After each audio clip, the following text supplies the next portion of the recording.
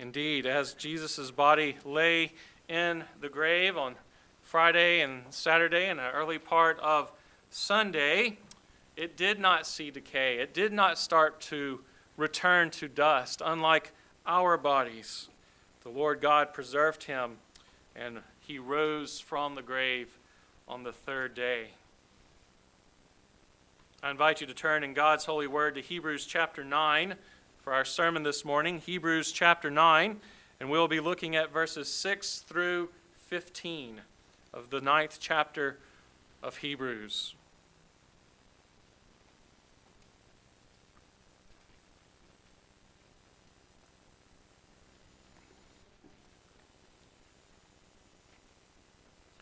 Pay attention now. This is the reading of God's holy, inerrant, and fully trustworthy word. These preparations having thus been made, the priests go regularly into the first section, performing their ritual duties. But into the second, only the high priest goes, and he but once a year, and not without taking blood, which he offers for himself and for the unintentional sins of the people. By this, the Holy Spirit indicates that the way into the holy places is not yet opened, as long as the first section is still standing, which is symbolic for the present age. According to this arrangement, gifts and sacrifices are offered that cannot perfect the conscience of the worshiper, but deal only with food and drink and various washings, regulations for the body imposed until the time of Reformation.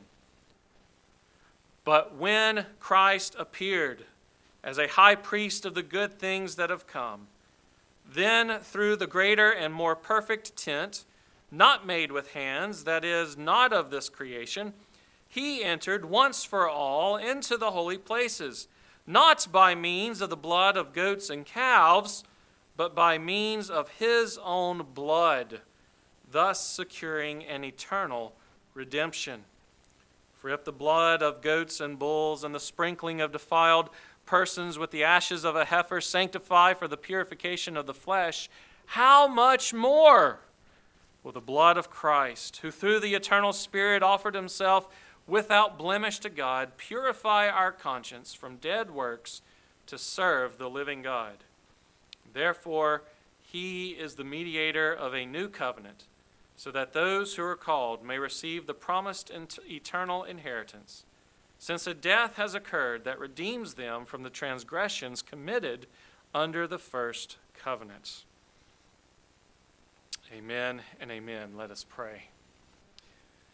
Heavenly Father, we ask that your Holy Spirit would be our teacher this morning, that your Holy Spirit would be our preacher this morning, to open your word up to us, to our minds and to our hearts, that we may receive it with joy and with gladness at what Christ has done, at his finished work on our behalf, as our only hope and comfort in this life. O Lord, would you please sear this text upon our minds and our hearts, that we may see the glory of Christ's death and resurrection on our behalf and the implications that it calls us to as we walk in this pilgrim journey. Through Christ our Lord and Savior we pray. Amen.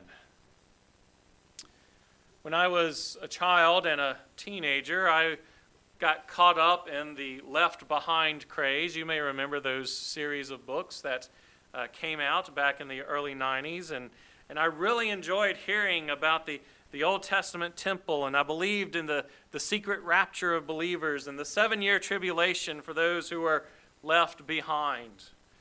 They were fascinating stories. I was captivated by this fascinating teaching. And one aspect of this teaching that is an interpretation of the book of Revelation, as well as the entirety of Scripture and its structure, is that during the 7-year tribulation, the Old Testament temple will be rebuilt and animal sacrifices will be reinstituted. But our text this morning really argues against such an understanding. So as we celebrate Easter Sunday today. The author of Hebrews wants us to see on the spiritual level what Christ's death and resurrection means and how it is better than the Old Testament system. Ultimately, the Old Testament system was a shadow and a type that pointed forward to the greater and more perfect and ultimate work of Jesus Christ. And so this morning we see this under 2 points. First, in verses 6 through 10, we have the lesser blood that the Old Testament priests offered. The lesser blood that the Old Testament priests offered. And then in verses 11 through 15, we have the greater blood of Christ, the high priest. The greater blood of Christ, the high priest. First, verses 6 through 10, and the lesser blood that the Old Testament priests offered. The word now at the beginning of verse 6, or your translation may say thus, connects us back to the first 5 verses of this chapter, where the author talks about the 2-part structure of the temple. There was the holy place with the lampstand and the table and the bread of presence. And then there was the second place, the most holy place, the Holy of Holies, where there was the golden altar and the incense and the Ark of the Covenant and the mercy seat.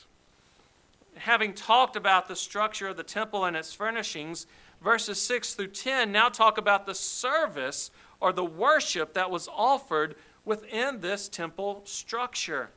Once everything was set up, once the house was furnished, so to speak, the priest entered into the first part of the temple on a daily basis. I'm not sure what is going on. Maybe I just need to stand still. So these Old Testament priests, look at verse 6, go regularly into the first section. This is the holy place, performing their ritual duties. You can read about this in various places in the Old Testament, such as Exodus chapters 29 and 30, as well as Leviticus chapter 24. In some, these priests had to keep the lampstand burning. They had to burn incense twice a day. They had to eat the 12 loaves of bread every Sabbath and replenish or replace those 12 loaves with a new dozen. And so there was a daily and weekly service that was offered by the Levitical priest in the temple. But there was also an annual service that was offered by the high priest. Look at verse 7. But into the second, that is the Holy of Holies, the most holy place, only the high priest goes, and only but once a year, and not without taking blood, which he offers for himself and for the unintentional sins of the people. Here, the second part of the temple could only be entered by one person, one time a year.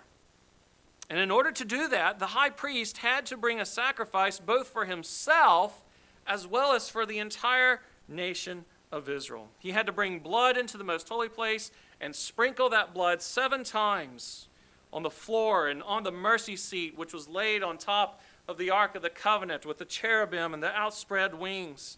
And these were sins, we are told, that were unintentional sins of the people at the end of verse 7. These were sins that were not done intentionally from a heart of rebellion. Sins of ignorance were sins that were not premeditated and not done in open defiance of God's law and in the presence of God's people. Numbers chapter 15 makes this distinction between a high-handed sin, one done deliberately and out in the open by a person whose heart has not been changed and whose fist is raised against God. That was a high-handed sin. That's not the sins that are being talked about here. Sins done unintentionally were sins done by those who wished to honor God and wished to obey God, and yet they recognized that they still fell short of His perfect standard. It is for these types of sins that the high priest made atonement once a year on the mercy seat in the Holy of Holies. And in verse 8, the author draws a conclusion from this Old Testament temple structure as well as the Old Testament temple system. And he says by this whole system and structure, the Holy Spirit indicates that the way into the holy places is not yet opened, as long as the first section is still standing, which is symbolic for the present age.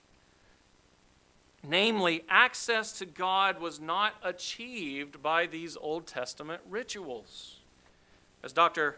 Mike Kruger at RTS Charlotte puts it, quote, Old Testament worshipers took part in real worship, and it was the real God they were worshiping, but it all had to be done at a distance. Access was denied.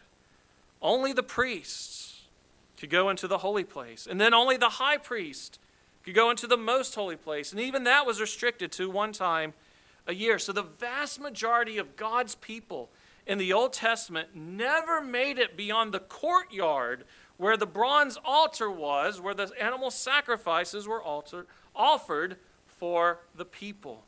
They were kept outside of the holy place and the most holy place. In addition to that, these ceremonies and rituals had to be repeated on a daily, weekly, and yearly basis. And the fact that they had to be repeated showed that true access was not there. They could not actually accomplish the work to which they pointed. And the author says that the Holy Spirit is the specific person of the Trinity, the third person of the Trinity, who teaches us this fact, who reveals this, that the very structural setup of the temple itself, the whole tabernacle, as well as the fact that this was limited to a select group of people out of the entire covenant people of God, and only at certain times could they enter into certain places, shows us that this is imperfect.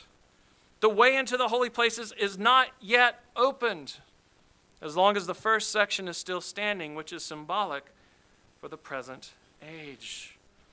This entire system reveals that the full access into the Holy of Holies, the very presence of God himself, is not possible while the whole system and structure is still standing and in place. As Dr. Kruger puts it, quote, the infrastructure of the Old Testament temple has a theological message that prefigures a future New Testament reality. Any worshiper in the Old Testament realized when they looked at the temple that this was not the end itself. The temple anticipated some future reality. Whenever you went to worship God in Jerusalem, there was some barrier that prevented you from getting to God. In other words, the entire system points to something greater than itself, which will fulfill it as well as replace it. The Old Testament system and tabernacle is pointing to a true tabernacle, a better temple, a better tabernacle. Built into the structure of the Old Testament way of worship that was offered in the temple is an inherent need to be fulfilled by something that is permanent. Is permanent. Verse 9 uses the language of symbolic or parable or type. All of this is type or symbolic of the present age. The Old Testament system of worship was a type that pointed to something greater than itself.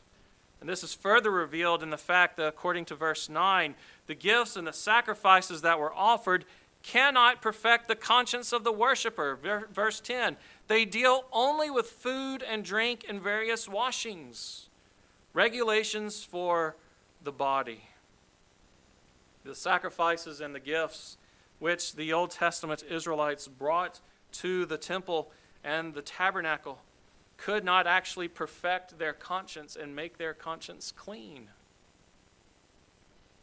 Their consciences still accused them of their guilt, and so these sacrifices were unable to solve the problem of the heart. These rituals and sacrifices dealt only with external things, things pertaining to the body or to the flesh. The blood that the high priest offered for himself and the sins of the nation did not affect the heart. The blood that the regular priest offered for the sin offering, the guilt offering, the free will offering, all those various offerings in the Old Testament did not affect the heart of the worshiper.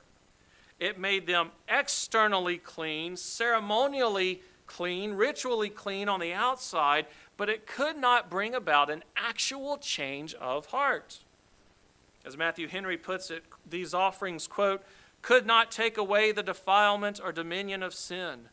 They could not deliver conscience from a dread of the wrath of God. They could neither discharge the debts nor resolve the doubts of him who did the service, end quote. This lesser blood offered by a lesser priest in a lesser temple could not bring about regeneration.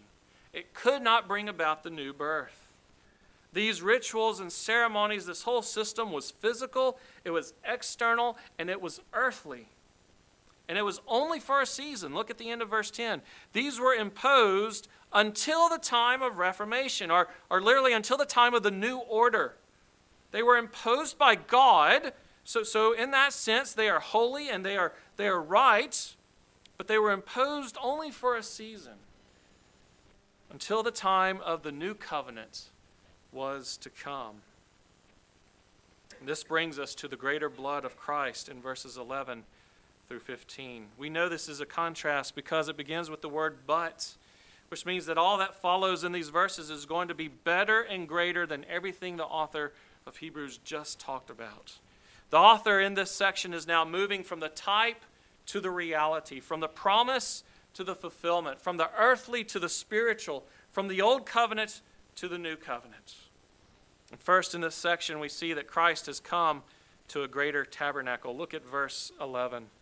When Christ appeared as a high priest of the good things that have come, then through the greater and more perfect tent, that's the word for tabernacle or temple, not made with hands, that is, not of this creation, he entered.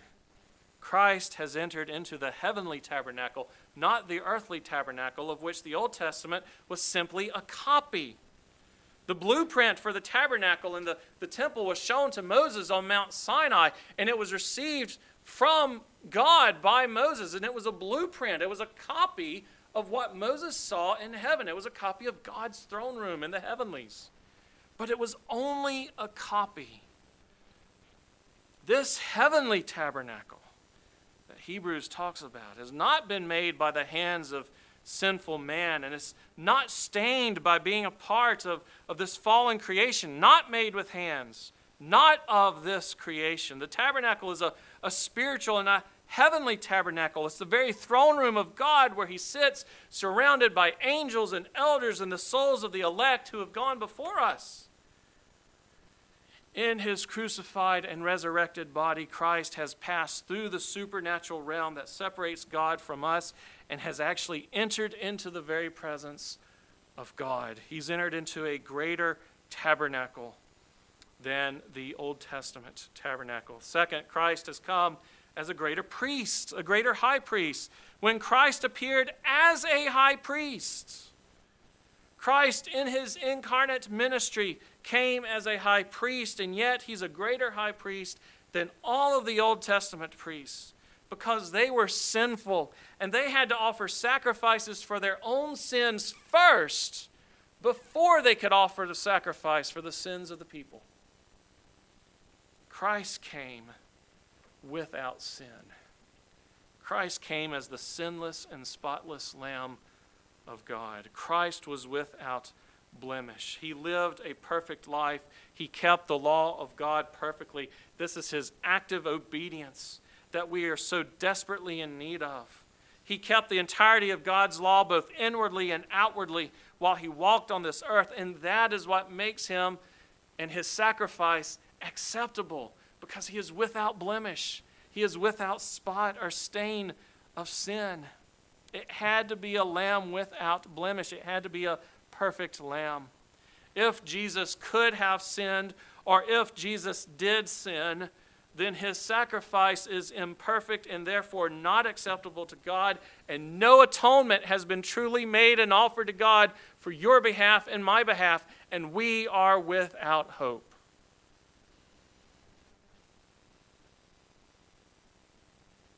The cross is of no avail if our great high priest is stained by sin. But he wasn't. Hallelujah, right? He wasn't. This great high priest is a better high priest than all the high priests that ever served in the Old Testament. He's also greater in that he brings something with him that the Old Testament priests did not bring with them. Look at verse 11 again. When Christ appeared as a high priest of the good things that have come. The good things that have come. These are the blessings and the benefits that Christ brings with him. The forgiveness of sins. The reconciliation with God. The turning away of divine wrath against us. The gift of the Holy Spirit. The breaking in of the age to come into this present age. The sanctifying work of the Holy Spirit. The ministry of the gospel.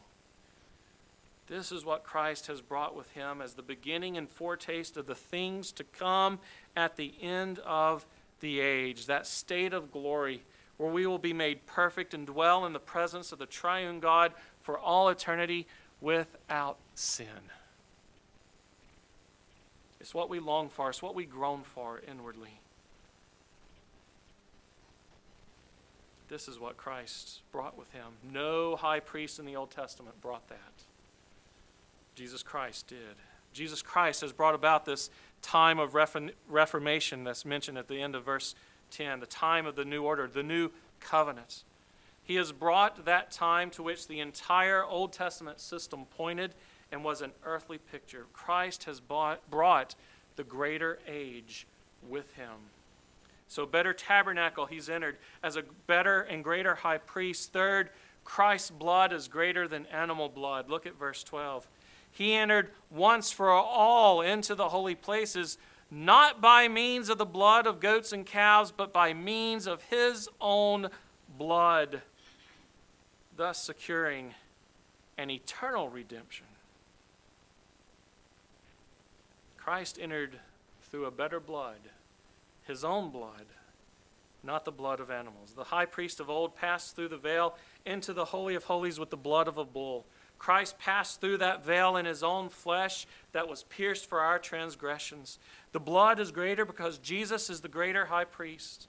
The blood is also greater because it actually penetrates into our conscience. It secured for us an eternal redemption, something that the Old Testament system could not do. It was only external cleansing. It was a temporary passing over. It averted the wrath of God, but Jesus, by means of his own blood, has actually secured for us an eternal redemption that, as 1 Peter says, is undefiled, incorruptible, unfading. It actually penetrates to our conscience. Look at verses 13 and 14. The blood of goats and bulls and the sprinkling of defiled persons with the ashes of a heifer sanctify for the purification of the flesh, that which is outward and external. Verse 14, how much more? It's an argument from the lesser to the greater. How much more will the blood of Christ, who through the eternal Spirit offered himself without blemish to God, purify our conscience from dead works to serve the living God? In verse 9, said the gifts and sacrifices of the Old Testament cannot perfect the conscience of the worshiper. Here, the blood of Christ purifies our conscience. It actually gets to the heart of the problem. The blood of the animals could only make a person clean externally. The blood of Jesus Christ cleanses our conscience from dead works, that is, works that lead to death, trying to save yourself, trying to be a good person or a nice person or to love one another, putting your hope and your trust in your own efforts, whatever they may be. Baptism, going to church, treating others as you want to be treated. Whatever you are putting your hope and trust in as a person before Christ, those were works leading to death. But now Christ, through his blood, actually cleanses our conscience from those works. We are freed from our legalism by faith in Jesus Christ. We are freed from our own efforts because Christ has accomplished it all in himself. The blood of bulls and goats could not take away sin. The blood of Jesus Christ actually, really, completely, and thoroughly washes us of our sins. Fourth, Christ's sacrifice is greater than animal sacrifices. Look again at verse 12.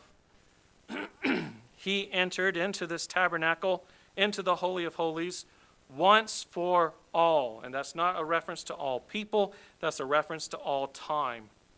He entered into the holy places once for all time. Christ only had to sacrifice himself once. The priest and the high priest of old had to repeatedly offer sacrifices day after day, month after month, year after year. Christ offered himself once, and that was sufficient to cover all the sins of all his people, past, present, and future. The high priest of the old offered a sacrifice that was acceptable for 1 year until the next day of atonement rolled around. Christ has offered a sacrifice that is acceptable for all eternity. And so he doesn't have to enter into the Holy of Holies year after year after year. He only had to enter that true and heavenly tabernacle once, and it was enough. Fifth and final, Christ is the greater mediator of a greater covenant. Verse 15. The old Mosaic covenant was mediated via the law and animal sacrifices. He is the mediator of a new covenant, so that those who are called may receive the promised eternal inheritance. That's the eternal redemption.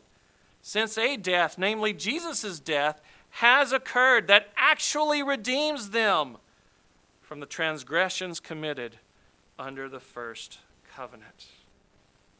Christ has fulfilled the law for us and offered himself as a better sacrifice, so that now he mediates a better covenant, a covenant that cannot be broken. He mediates a covenant where actual redemption from sins has occurred, and he mediates a covenant where the inheritance is eternal, the eternal promised land of the new heavens and the new earth with the new Jerusalem, which is better than the promised land of old, which was just geographical Canaan, an earthly portion. No, our eternal inheritance is going to be the whole world. And so in every way possible, on every single level, Hebrews here shows us how much greater Christ is than the Old Testament system. In fact, the structure of the temple itself. It all pointed to Jesus Christ. With regard to location, Christ has entered a greater tabernacle, a heavenly one. With regard to office, Christ has come as a greater high priest, an eternal high priest. With regard to substance, Christ offers his perfect blood, which actually affects your soul and washes it clean from sin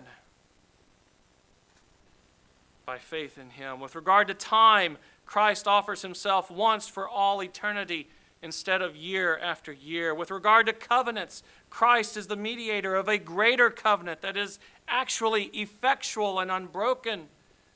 And so the work of the old was physical and external and earthly.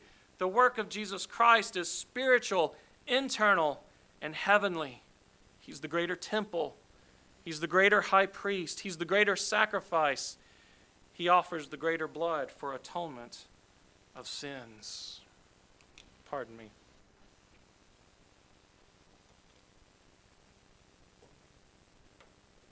So the reality is that as we come into this world, we all stand condemned before the judgment seat of Christ. We are all born spiritually dead in our sins and incapable of doing anything of our own to save ourselves. We are without hope and comfort apart from Jesus Christ. Apart from Christ, we are doing the works of the devil, and we are in rebellion against God, who created us in his image and demands that we worship him and him alone. We are lawbreakers and covenant breakers in Adam, and the law stands accusing us and condemning us. We are guilty. That's what the whole Old Testament system was set up to show. We are guilty. But Christ. But Christ. When Christ appeared, Christ has come to stand in the place of sinners and take that guilty verdict upon himself, to consent to the accusations and condemnation of the law, to drink to the fullest every drop of the divine wrath of the cup of God against sin. That's what Christ has done.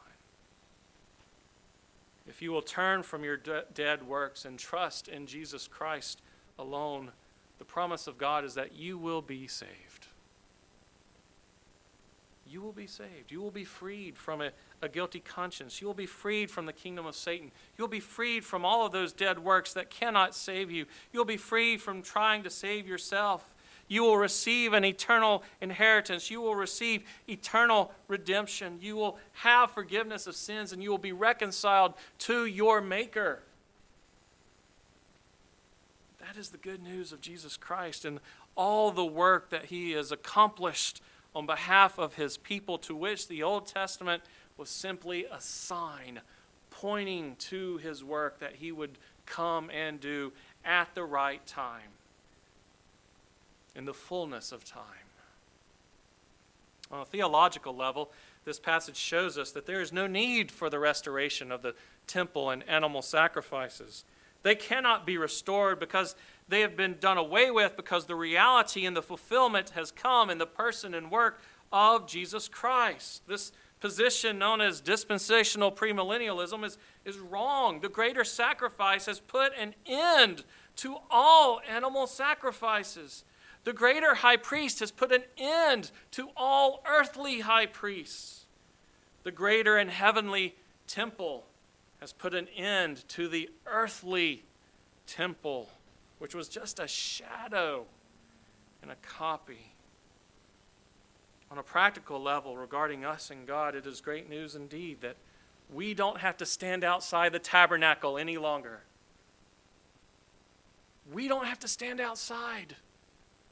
As one commentator puts it, under the new covenant, all believers can enter into the most holy place by the blood of Jesus Christ. Jesus opened access to God.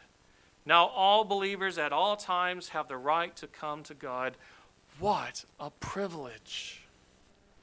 End quote. This is the priesthood of all believers. We don't have to go through a human priest and confess our sins like the Roman Catholics do. We don't have to go through Mary or the saints, because we have unprecedented access to God through Jesus Christ and his work. Matthew Henry says that Christ has widened the door. In the Old Testament, you had the covenant people of God, and then you had the priest who could only go into the holy place, and then you had the high priest who could only go into the Holy of Holies. But in the New Testament, all of us can enter right into the Holy of Holies through Jesus Christ, our mediator. This means that we can draw near to God with confidence. You can draw near to God with confidence in Jesus Christ. You can have confidence that your prayers are heard when offered through Christ and not any other mediator or intermediary. Our prayers ascend directly into God's throne room. We can have confidence that our worship is acceptable when offered through Christ and according to his instructions. Our praise ascends directly into God's presence through Jesus Christ.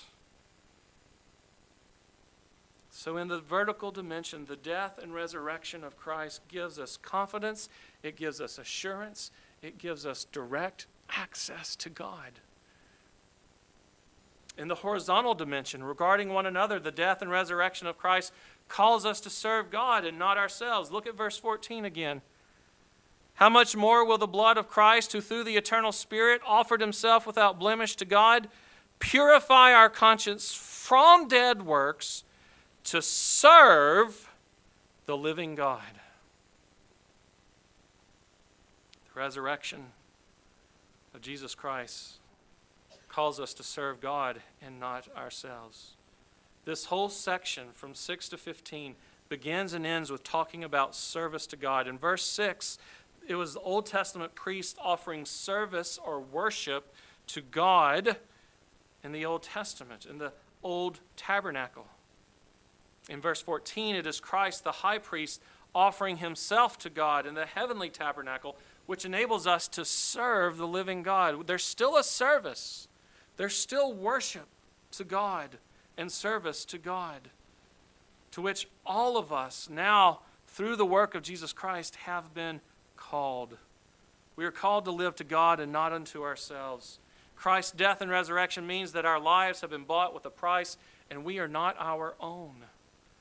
We are called to live to God in worship in the first table of the law, worshiping Him and Him alone according to His instructions on His holy day in a manner that reverences His name rather than profaning it.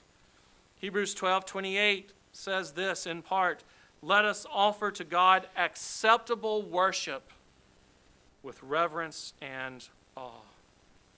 We are also called to live to God in service to others in the second table of the law, by loving our neighbors as ourselves with respect to our lives and our marriages and our possessions and our reputations.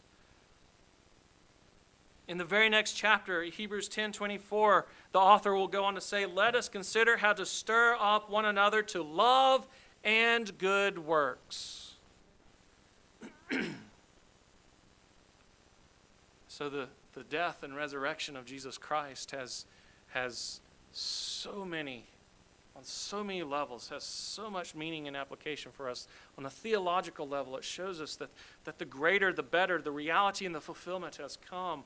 On a vertical dimension, it means we have direct access to God through faith in Jesus Christ. And on a horizontal dimension, it calls us to turn from seeking to serve ourselves like we did when we were dead in our sins, to serve one another in love. All of this is only made possible to us because of the greatness of Christ and what He has done in offering Himself up as a lamb without spot or blemish through the eternal Spirit, as verse 14 says, as our great high priest, who brings His own great blood to sprinkle our consciences clean when the work of Christ is applied to our heart by His Holy Spirit. Indeed, His is the greater blood. Amen and amen. Let us pray.